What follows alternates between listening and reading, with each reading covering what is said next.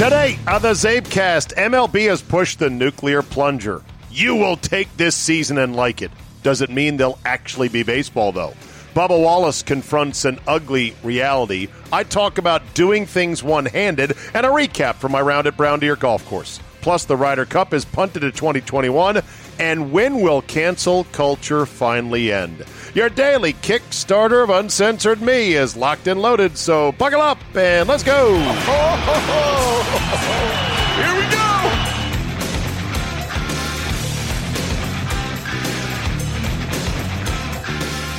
Tuesday, June 23rd, 2020. Thank you for joining me plausibly live from Milwaukee, Wisconsin, the greatest underrated town in America, a.k.a. Cream City, a.k.a. the Good Land, a.k.a. Milwaukee. It's good to be back. I've been a couple of months out. Haven't been back since our trip to Sunburn Bowl 1 in Puerto Vallarta back in February.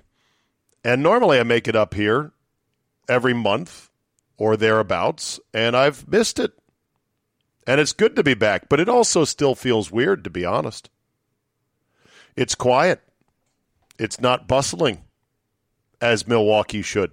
Just like when I drove to the airport this morning, Reagan National, I kept saying to my dad was in the car with me because my parents are awesome, and my dad will gladly shuttle me down to the airport, drive my car back, and let it be sitting in remote parking in his driveway on the mean streets of McLean, Virginia. So we drive down, and we're chatting, and it's great shoulder-to-shoulder father-son time. And I said, Dad, look at this. Look at the GW Parkway. This is crazy. Look at 66. No one's here. This unbelievable. Where is everybody? I know in the summer in D.C. it slows down. The traffic is significantly lighter. But the world is still not moving at tempo as I want it to be. I miss it. I miss the hustle, the bustle, the economic engine of capitalism and people pursuing their dreams and living life and going places and doing things and meeting people and gathering. God, do I miss it. So here in Milwaukee, I just got that sense. I'm like, man, it's quiet. Feels weird. And when I checked into my hotel room, I had this overwhelming sense of, wait, what season is it? What month is it? I have, and I'm going to, maybe this is a real term, maybe it's not, non-sports season dysphoria. I don't know what season it is because there's no sports. How dumb is that, right? I say to myself, well, it was pleasantly warm today. Didn't rain on us, which was nice. Overcast for much of the afternoon. It's summer, I know that for a fact, but there's no ball games on. There's no baseball. Where am I on so many years of going around the familiar sports track and the familiar landmarks and mileposts, and I'm all confused right now. It's crazy. Anyway, I hope it ends sooner rather than later. Quickly on Brown Deer, man. What a place. This is something, as a golfer, you have to see firsthand. Brown Deer Golf Course is the crown jewel. It's the best layout, and it's the best condition of all the Milwaukee County Parks golf courses. And it was so good for years that they used to have a pro tournament here, the Greater Milwaukee Open, and it did quite well. But it lacked a big sponsor, and eventually it had to lose its spot on the PGA Tour rotation. Pros loved coming here. It was, of course, not one of the higher profile, prestigious events, but remember, this was the place, Brown Deer, where Tiger Woods made his splash onto the professional circuit. I guess hello world is how he put it. And so here he comes in 96 and bursts on the scene, has a hole-in-one in his PGA Tour debut as a pro. Now, he finished, I forget where, T30, T40, made the cut, made money. But the hole-in-one was the memorable highlight, and you could tell right away this kid's going to be electrifying. So it's a lovely layout. I mean, it's got a nice few ripples of elevation, mostly flat, but there's a couple of tee boxes on the front and the back nine that climb up this gentle little hill and are set up amongst these giant trees, these giant elm trees and these sycamores. I don't know. I'm out of my ass talking trees. I should know this better. Big old oak trees, elm trees, tulip poplars, massive trees. And the tee boxes are set up in there. And it's got some water hazards. It's got some interesting holes. It's not a very long course, but it's just gorgeous. And it's in great condition. And nobody was out there on a Monday. Now, maybe it's because, well, it looked like it was going to rain. But what else is there to do? We were so lucky, and I got to thank the head pro, Andy, who got us on out there and made sure we had a good time, which we did. Clubhouse is not fully open, but that's okay. We still had beverages at the turn, and it was all good. It's a great course. It's a better value. I believe for residents, you can play you could have played 18 today for $46 with cart. I mean, come on. And what's nice is they keep the rough a little bit rough, but you can find your ball. You can hit it out of there. It's a penalty, but it's not going to beat you up. Amazing. We don't have anything quite like it in the D.C. area. We have munis, yes. Some are pretty good. They're not $46 with cart. And on a nice day, good luck getting on.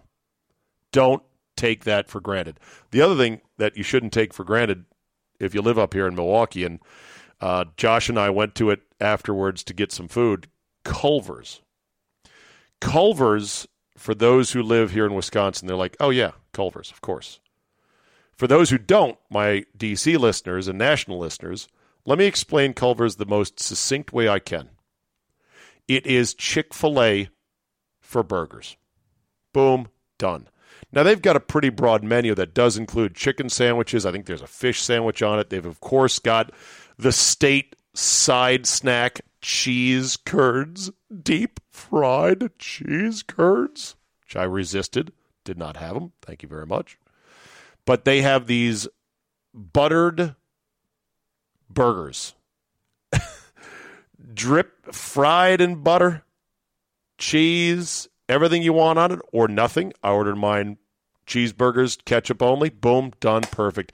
The softest, most succulent buns you've ever had. It's so good. And they also, of course, are known for their ice cream and their shakes. And they have these thing called cement mixers, which are like the Dairy Queen things where you can turn it upside down. It's so thick, and it's they're incredible. I did not have one of those either. I'm trying to be good. We don't have such a thing. Josh asked me a good question. He said, so what's your equivalent of Culver's on the East Coast that we don't have here in the Midwest in terms of a food place? And I said, I don't know. I know there's no Culver's type of restaurant near us. There's just nothing. And it's a great story, the Culver's story. I don't have time to go into it now right here.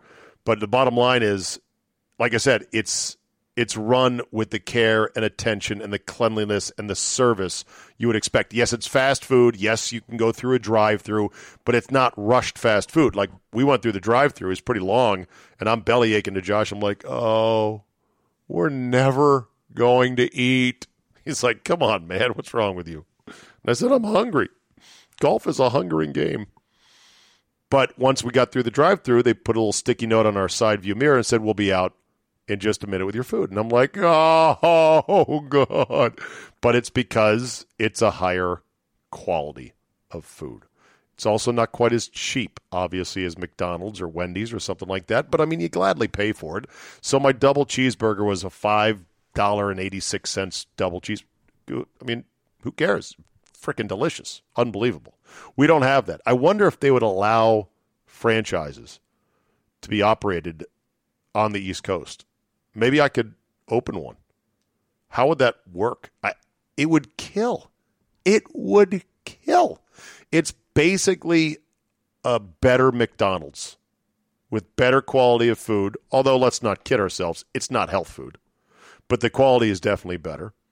And I think people would love it. We don't have anything. If we do have something East Coast, let me know that they don't have in the Midwest. I know that In-N-Out Burger is pretty much West. Shake Shack, I'd say it's similar in a way to Shake Shack, but Shake Shack doesn't do drive-through, and they're more in urban locations, tighter footprint, real estate windows. Put them in here, put them in there. Okay, enough about the food. One-handedness. So update on my wrist, because I know everyone cares so deeply. Tendonitis in the left wrist severe tendonitis left wrist due to rheumatoid arthritis, which also can create tendonitis. Tensosynovitis, it sucks, it's the worst, has been really bad for me the last 2 weeks, let's call it. It's been a flare-up, as they say in the disease, and it can be triggered by any number of things, diet, stress, or just a basic who the fuck knows. How long can they last? Oh, a week, months, years. I mean, it's horrible. Don't ever get rheumatoid arthritis. And maybe you can, I don't know if you, how do I get it? Well, I think it's genetic. But it's also can be triggered by other things. I believe my Lyme disease triggered RA. So I believe that I've had both. First Lyme, then RA, or some conflation of the two. Don't ask me. Ask the 20 doctors I talked to along the way.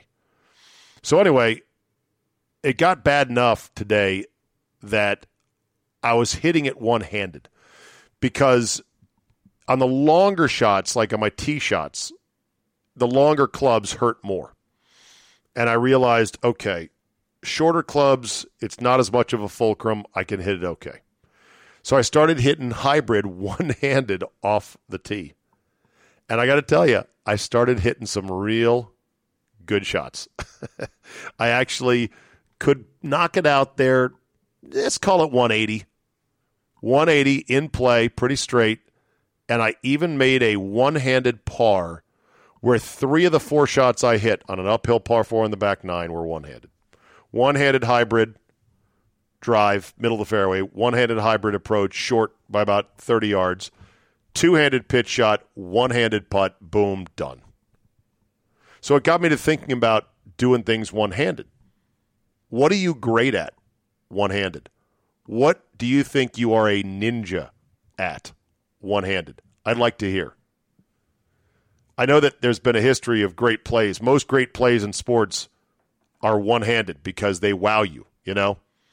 Everyone loves the one-handed catch in football, and of course the greatest one-handed catch of all time has to be Odell Beckham Jr., although it didn't happen in a big game. Lynn Swann kind of made a batting one-handed catch in the Super Bowl once that was caught beautifully by the NFL Films cameraman for all-time posterity. I've seen one-handed barehanded catches in baseball. Kevin Mitchell, who was an outfielder for the Giants, once made a running barehanded, one-handed catch in the outfield. Going towards the left field line near the foul line, and he kind of overran it. And he looks up, and in the last second, it's going to go over his glove on his left hand. He reaches his right hand up, and boom, snags it. I've seen dads holding their tiny toddler, actually babies, at baseball games. They have their toddler under their arm. They might even have a beer in that left hand, and with their right hand bare, they'll catch a home run ball or a foul ball. I've seen that before. It's amazing. So anything else one-handed that's great, let me know. But playing one-handed or somewhat one-handed for a portion of the round, I was joking. I said, well, if I lose this hand in a horrible meat grinder accident, I'm going to need to learn how to play one-handed. And it's sort of an offhanded joke, but let's not kid ourselves. People learn to play golf disabled in some way or differently abled, as the proper term is, and they enjoy the game. There's even blind golfers. Yes, if you haven't heard, there is such a thing, and they're really, really good. They'll probably beat you or me. But the thing about you start playing one-handed, you just look at the game differently. You know, we were playing the blue tees, and it was about 6,300 yards, which is not long, really, per se, for my normal game. Anything above 6,700 yards gets long for me, but 63 not bad. But when you're hitting it one-handed with a hybrid off the tee, well, you're not counting on getting home on any par fours, which I didn't for the most part. And so you just play your game differently. You just accept things. You just go, okay, it's going to take 3 to get up and 3 to get up there, and I'm going to have to make a putt. And you don't care as much. That's for sure as well.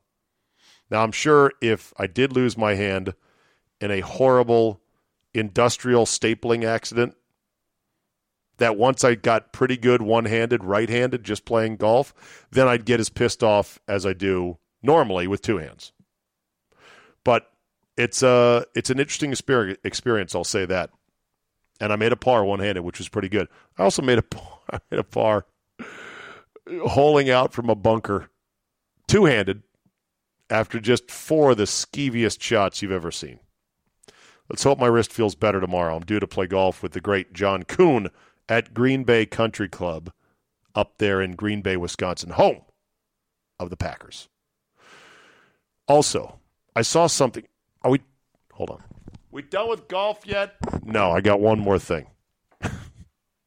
It's hard to do I'm wearing my headset right now in case you can't tell. I was like, how do I do the off microphone heckler guy? I saw something I've never seen before on the golf course.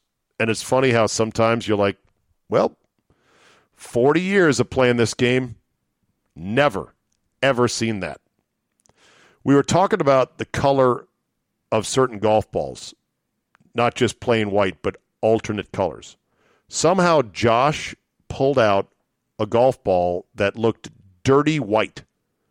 And I said, what is that golf ball? It was very hard to find in the rough, oh, by the way.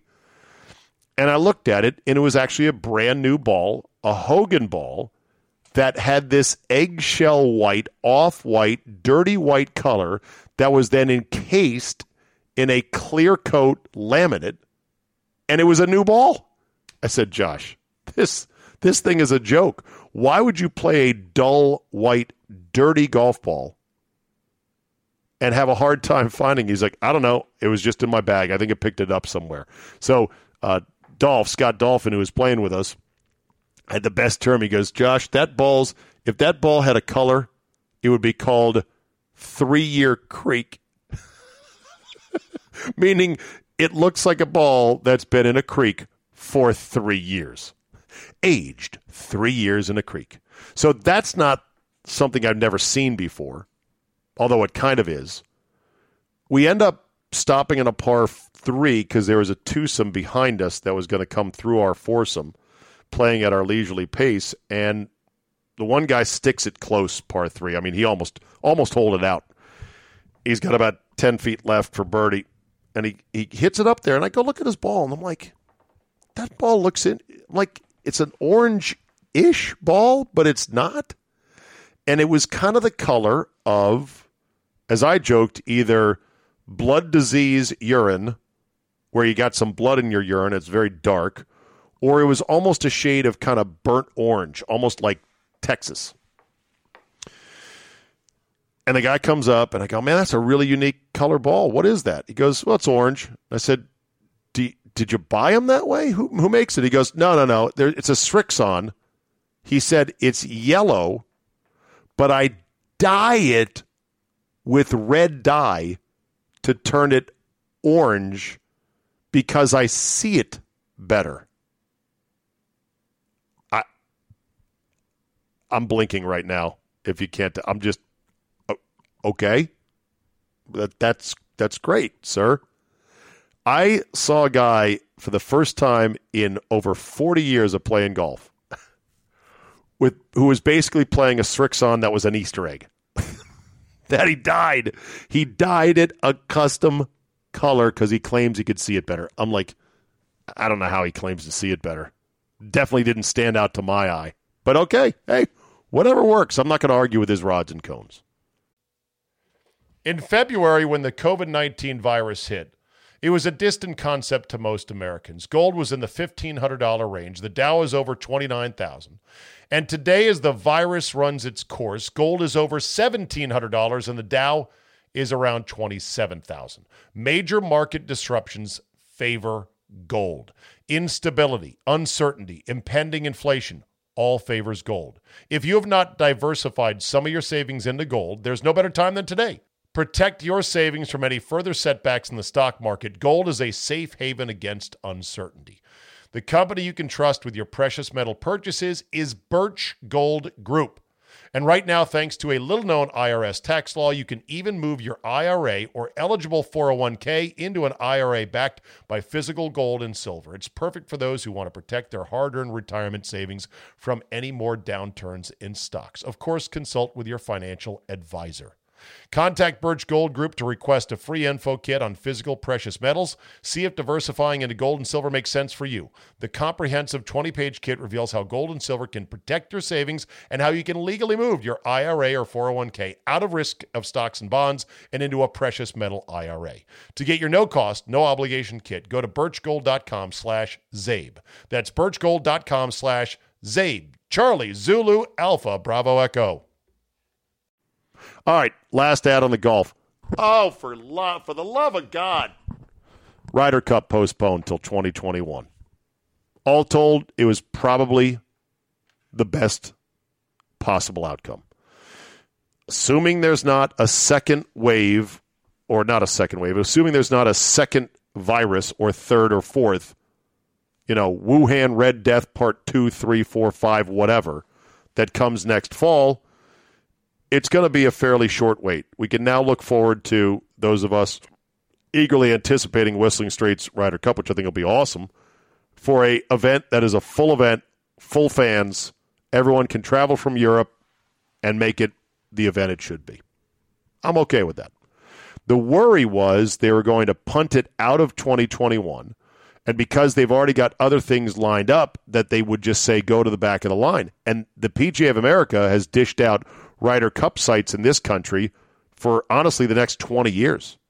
You're talking 2040, I think, would be the next chance that Wisconsin would get to have the Ryder Cup.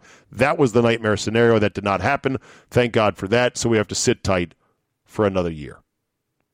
MLB has pushed the nuclear plunger. They're going to play a season, or at least they're going to try to force the players to do so.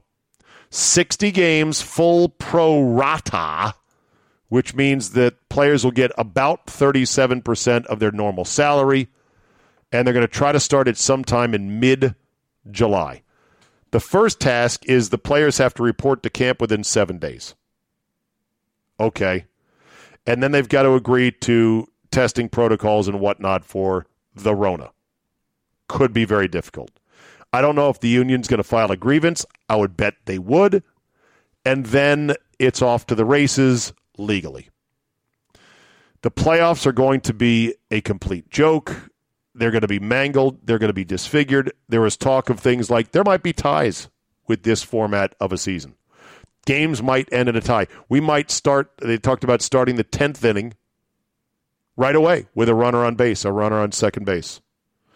They were saying they may have free substitutions where you can come in the game, leave the game, come back in the game.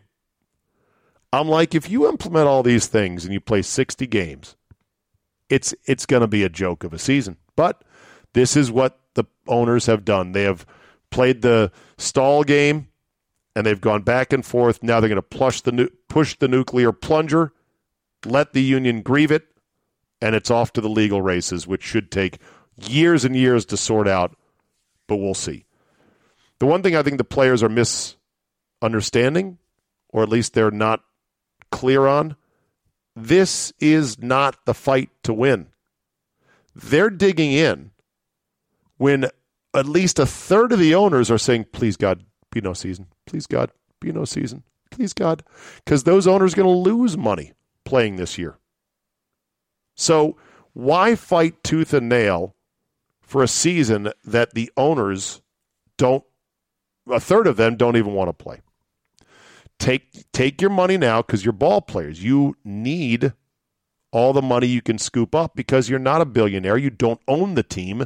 You're a ball player. So swallow your pride. Take the L as it would be perceived. Play this season. and then say, okay, you fuckers, we're going to play 2021 normal, assuming the world is upright again. And then after next year is done, we're coming. We're coming and we're bringing hell with us. If you think you're going to have a nice, easy, profitable, business as usual 2022, get bent. Because that's the fight the players should take. That's the fight they should dig in on. This is not a good fight for them to dig in on. A third of the owners are going to lose money. So I don't know why they're intent on doing it. Now we'll see what happens, but at least the kaboomsh nuclear plunger has been pushed. Bubba Wallace was the victim of a despicable hate crime in which a noose was found in his garage stall at Talladega. Whoever did this, they need to find him, and they need to prosecute him to the fullest extent of the law, or persons, plural. It's the worst kind of thing that NASCAR could have right now as they are fighting the Confederate flag issue. They are fighting to be more inclusive as a sport, and they're fighting to not just carry the mantle of that shithead, redneck, hillbilly, deep southern, still don't get it, drag them kicking and screaming into the 21st century sport. Because I don't think the sport is that way. The sport isn't that way. The teams and the team owners and the drivers and the crew chiefs and the pit bosses, I don't think they're that way. I don't believe it. But the fan base and the fact of the NASCAR's history is such that it's a reputation that has been earned to a certain degree. So let's hope that they find him. That said, we don't know who put the noose there. And we don't know if it was a hoax. We don't know if it was some sort of play.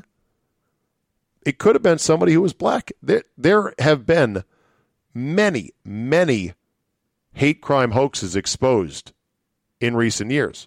I forget the website that tracked it, but people have done follow-up on this. The follow-up, and they go, oh, yeah, it was actually a black professor. I believe at Rutgers there was a noose that was found dangling on a doorknob of a black professor, and it turns out it was a black student activist who put it there because they knew it would get attention and headlines, and it would help advance the cause, so to speak. I don't know if that happened here. I'll employ Occam's razor and say that the most obvious answer is the correct one, and that someone who's a dipshit and a racist and hateful did this. And I hope they catch him or hims and hers and prosecute to the fullest extent of the law.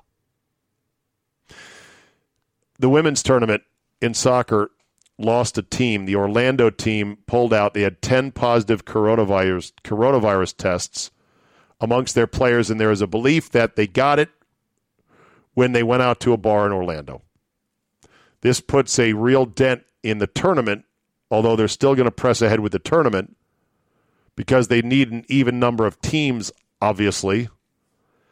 And there is apparently real anger amongst other women in this NWSL that are like, you know what? This was our one chance to play this summer, and we've been in quarantine for 3 months, and you asshats in Orlando got to go out to a bar? Fuck you. Now, do we know they got it at a bar? No. I mean, there's a fair chance, obviously, crowded around, a lot of people, but they're pissed. And this will be interesting to see how many times this repeats itself going forward as sports leagues start to ramp up. How many teams will say, we don't care how many positive tests, we're still playing.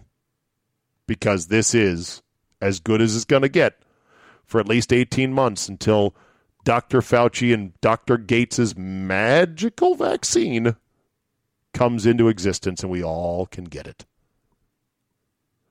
UCLA players have said they want a special advisor on health issues, especially coronavirus, because they don't trust Chip Kelly with their best interests. They say that these 30 players on the UCLA program have said they have questioned sometimes the coach and the medical staff and their treatment of injuries, and they don't trust them now, so they want a special advisor watching the team. On the surface, Great, right? On the surface, some would say it's wonderful that student athletes are actually taking more control and they are so-called flexing their power. But it can be dangerous. I know Chip Kelly was run out of Philly, and LaShawn McCoy was one of the leading guys that basically called him racist. Others said, I believe Jeffrey Lurie said he lacked the emotional intelligence that they need in a head coach, whatever that is. But Chip Kelly has a bit of a rep. Deserved or not, it's there. And this only adds to it. Now, here's the thing. 30 players signed that letter. That leaves at least 70 that didn't. And I think many players at UCLA are probably pretty happy to play for Chip Kelly. They were recruited by Chip Kelly. Well, maybe they've been recruited. How long has he been there? I know UCLA has burned through a bunch of coaches trying to finally somehow briefly get back on the level of USC as a program. They've always been the little brother in town, even though they shouldn't be. I mean, they're part of the massive UC system. They play in the same conference, same letterhead, Pac-12. Their campus, Westwood, blows USC away, which is in the middle of the city and not the nicest part of town. And they should do better. But they've never been on USC's level. So they've been trying to get these coaches to get them there, and Chip Kelly is the latest effort. This now puts him as a wounded duck. Lame duck? Maybe not. Wounded duck for sure. And as much as it's good to cheer on players exercising their power, so to speak, it can get very dangerous very quickly because once you delegitimize a coach, it's hard for him then to be the coach and to do his job and to lay down the law as he sees fit and mold a culture and everything else. And so while the 30 players might think, well, this was good, we were just voicing our concerns, it was a soft coup of sorts, and soft coups destabilize programs. So for all the kids who signed to go play at UCLA because it was their dream, their dad played, or they love the campus, or it's got a great engineering department you're going to be in, or who knows what, or you just love the color scheme of UCLA, which, by the way, is powder blue, shiny gold, real gold. My God, UCLA is insane how good their uniforms and their helmets are. If you're a kid who went to go play there and you were relatively happy with Chip Kelly and you weren't that concerned about the Rona thing, now he's destabilized and he may be out within a year. And then you're like, well, fuck. Now we got another guy coming in. More players leave because of this. Oh, that's it. I'm out. It's a slippery slope. It's on paper, in theory, it's great. But it is something that gets to be risky when you start getting groups of athletes that say, hey, I don't like this coach. Because they're not going to like the next coach either. Or the only coach they will like will be a complete pushover, and then the team's going to win 2 games a year. Guaranteed. Couple of random things. What happens when they get rid of USB ports? The USB 3, or no, whatever the big square USB port and plugs where you literally can never get it right on the first try. You always have to flip it over. What happens when they get rid of those? Because in hotel rooms, and unfortunately I'm looking around, I don't see a lot of prefabbed ports I can just plug my phone into. Most places have little, alarm clocks that also have USB ports out to charge. What happens when they finally get rid of these? It's going to be a lot of the hotels started buying these things that would fit the old iPods. You could plug your iPod or your old iPhone into that wide jack and it would play music out of it. Like, oh, isn't this great? Gone. Other random thing, just to mop up here before I'm done tonight, and I appreciate you just sitting here with me today alone because it was a busy day of me traveling, playing golf, everything else. Flying was great. I couldn't be happier with how easy flying is. Airport empty, plane, nobody in middle seats. And, yeah, they didn't have beverage service. We got 1 cup of water, a bag of nuts. But I'm like, that's fine. Everyone wore masks. You got to take your mask off to eat, which kind of defeated the purpose of masks. But, again, remember, a lot of this is theater. And it was great. It's not going to last forever, though. It better not last forever, otherwise airlines going to be going out of business left and right. But if you can fly somewhere now and if you're not too scared, it is a great time to fly. My God, it's glorious. And then there's this, the Milwaukee Journal Sentinel, I subscribe to it and I get their emails daily. And I get their coronavirus email and it says all the latest on the coronavirus in Wisconsin. Okay, how we doing? All I want to know is daily new cases, daily deaths, and they're so low it doesn't even matter what the hospitalizations are because they're minimal. Whatever. So I just want to know those things. Well, the headline says, Wisconsin surpasses 25,000 mark of confirmed cases. And I thought, so? What do we win? Tell them what they won, Bob. I joked to Gitter, I go, does that unlock the free pizza now that we're past 25,000? What do we get at 30, at 35, at 40, at 50? Tell me, what happens? I guess that passes for journalism these days. I'll end on this. When will the cancel culture finally end? Well, for many of us, not soon enough. But Victor Davis Hanson, writing for pjmedia.com, points out that these things end when the revolutions turn on their own. And he brings up the fact that cultural revolutionaries attack the very reference of our daily lives. The Jacobins' so-called reign of terror during the French Revolution slaughtered Christian clergy, renamed months, and created a new supreme being, reason. Mao Zedong cracked down on supposed Western decadence like the wearing of sun eyeglasses and made peasants forge pot iron and intellectuals wear dunce caps. Muammar Gaddafi's Green Book cult wiped out violins and forced Libyans to raise chickens in their apartments.